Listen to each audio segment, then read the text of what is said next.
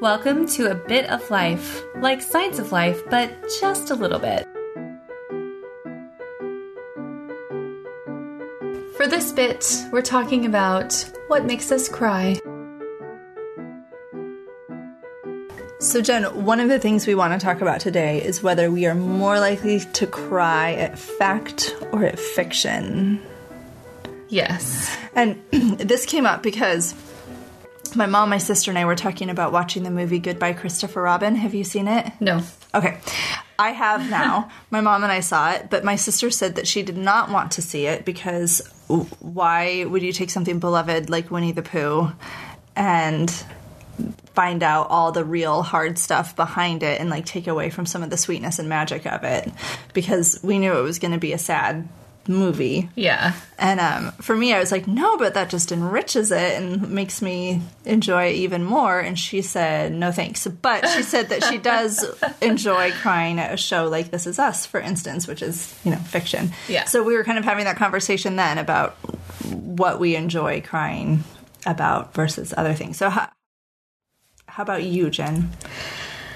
I don't enjoy crying at stuff. Ever? Not often. Really? Yeah, I don't look at crying and think, oh, I'm getting such great therapy by crying right now. I don't think that, actually. Oh, see, I don't cry often, and when I do, I love it. Really? Mm-hmm. You know, I don't. I think our producer, Rashida, does not like crying. She's shaking her head. So we'll take that as confirmation. Yeah. In fact, we've talked about this quote before. I'll share it real quick. It's C.S. Lewis from The Silver Chair. He said, crying is all right in its way while it lasts, but you have to stop sooner or later, and then you still have to decide what to do. I love that.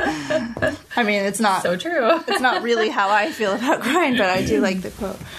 It doesn't really solve anything. You still have to move forward. Yeah, no, crying is like painful. Like physically, like I get headaches from crying because I'll cry so hard and like it like ends up not being fun. I don't know if I cry that hard. Yeah.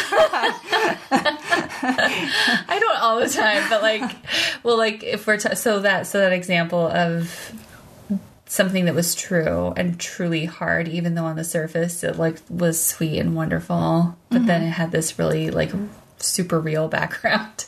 I think that stuff does get to me. It like makes, I mean, I do want to, I'm like in a mode, I don't know if it's my phase of life right now or what, but I am in a mode of where I'm like, I have to face the hard stuff. So I do, it's like, that's what really happens. Like if I read something sad that's nonfiction, I look at that and think that's actually what happens. And it's almost like I'm preparing myself mentally for something. I don't know. Or like confronting my idealism. Or I don't know how else to explain it. But like, and I will like lose it. But it's not pleasant losing it. Like I don't look forward to it. Yeah. And even fiction, I think, I don't know about fiction. I think maybe that is a more pleasant form of emotion. Like if I am getting teary-eyed over something fictional, it's like it's not real though, so it's okay. Yeah. I don't know how else to explain it. Well, and for the record, my sister was right about her gut instinct about that movie, Goodbye Christopher Robin, was correct. I, for the most part, enjoyed it, but there is a portion of the movie that does take a little bit away for me from the books. I don't want to give anything away with it. I think it's a good movie. Yeah. But it did not actually make me cry that much. It made me teary a couple of times. But the actual Winnie the Pooh book, I read to my older two boys a couple of years ago. And when it got to the end, and it's the bit where Pooh is asking Christopher Robin if he'll remember him. And I was like weeping as I read. I think if anyone out there has not read Winnie the Pooh, it really is worth reading. I love Winnie the Pooh. Beautiful, yeah. But yeah, I looked around the room at my sons and my husband who were not crying at all. and I was crying my way through it because it's very sweet. Yeah.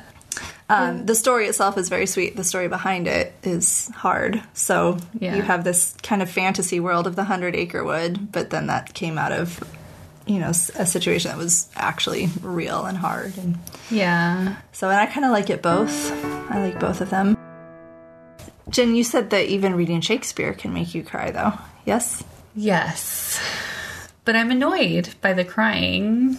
Like, so when you were, again, like, back to the emotional release thing, like, I don't look at it, like, when I'm getting emotional, like, I was reading Charles Lamb's Shakespeare tales to my son, and they're just the abbreviated or, like, summaries of the plays.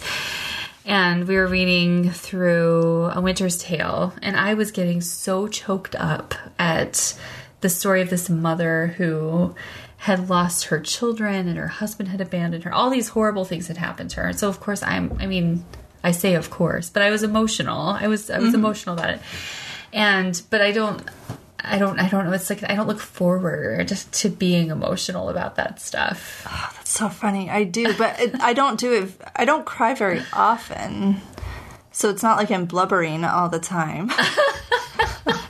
But I do look forward to it. Like, if I'm rereading a story that I know gets me, I'm, like, kind of excited for the part that's going to make me cry.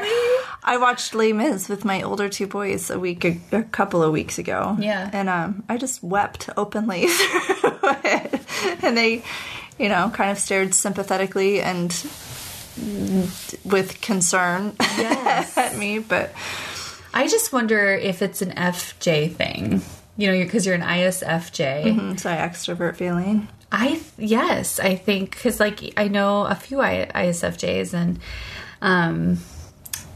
it seems to be a theme, like, you just need a good cry. I think we talked about that before in another episode, too, where it's like, I do not feel like that. It's more, like, if I'm processing through emotion, it's more productive for me to talk about it. Yeah.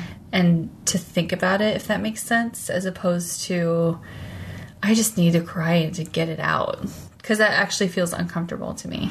So interesting. So is there a difference for you feeling that way, between tears of, like, sadness and pain versus tears of, like, not hopefulness, but, when you read something that, like, really moves you, or you watch something that really moves you, and it's not necessarily sadness, but it still draws out tears? Like, do you enjoy one of those more, or is it just all crying, period, you don't enjoy? I feel better about the tears of, like, hope or joy, because it's not out of control. I don't know if that makes any sense. I don't know, maybe I think crying feels vulnerable. And so if I am crying in front of people, it feels like I'm losing ground. Even if it's a sad story, it's like that other person looks at me and all of a sudden I'm somehow discredited for becoming emotional. Mm-hmm. And even if I'm just by myself reading something that's sad, I mean, I'll give over to the crying, but it's more just like out of necessity, as opposed to, I'm enjoying this crying over this sad thing so much. But if it's hopeful, like, I remember completely losing it at the end of The Last Battle by C.S. Lewis. And it was, like, so beautiful and so just, like, and I did cry. I mean, I was crying for joy, just thinking about, wow, this is such a beautiful picture of heaven. And so that was way better. Yeah. It was way better. But I guess because the reason was okay and it didn't feel like, I don't know. Yeah. Well, no, it's really rare that I cry in front of people, except for, maybe my family, my husband and kids.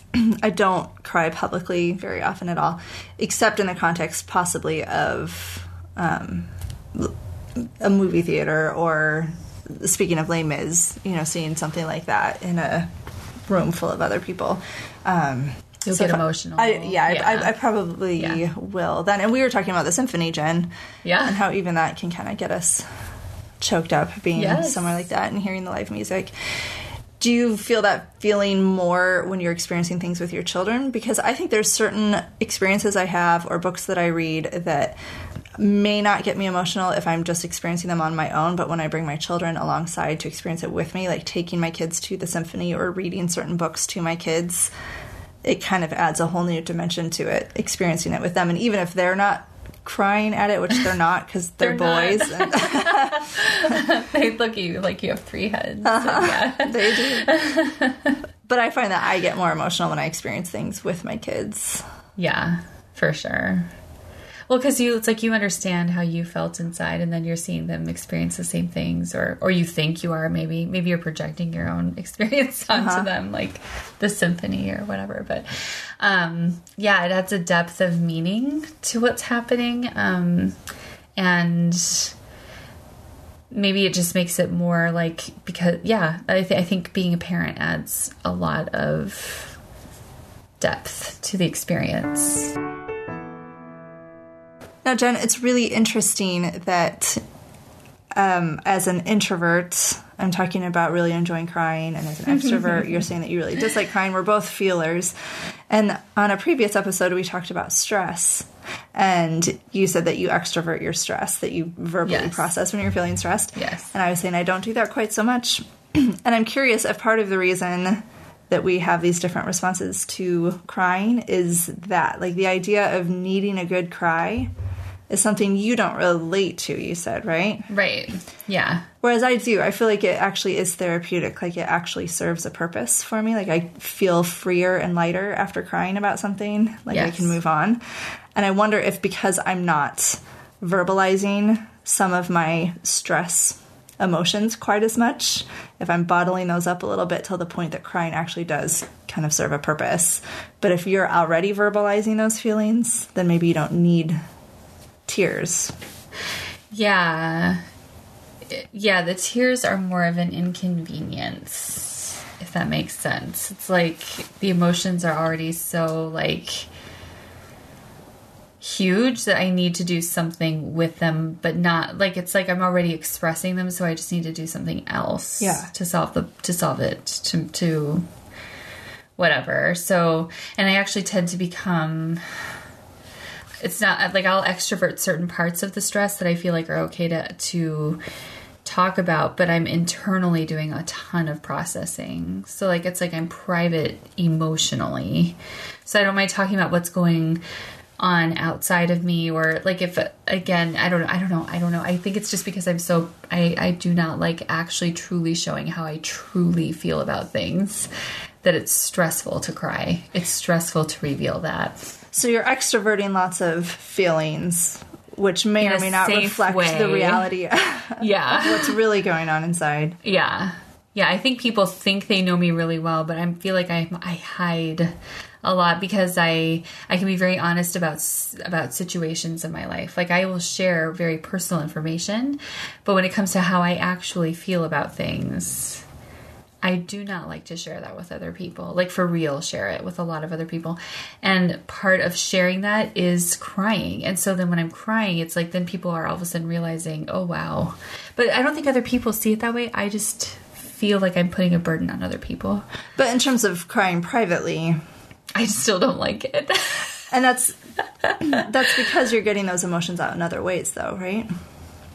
I must be. You're extroverting them in other ways. I must be, yeah. Yeah, or I must just need to do something different, like, to process those, if that makes sense. Yeah. I don't know what it would be. Like, I don't know what I would do to process the emotions differently. I think I talk about them more than express them. Yeah.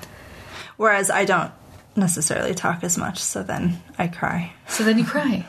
That's how you let it out. So weigh in and let us know if you like to cry, if you don't like to cry, what makes you cry. Let us know. This episode is brought to you by Showit. Are you stuck in a boring website template? Experience true creative freedom with the drag-and-drop simplicity of a Showit website. Get started for free at showit.co.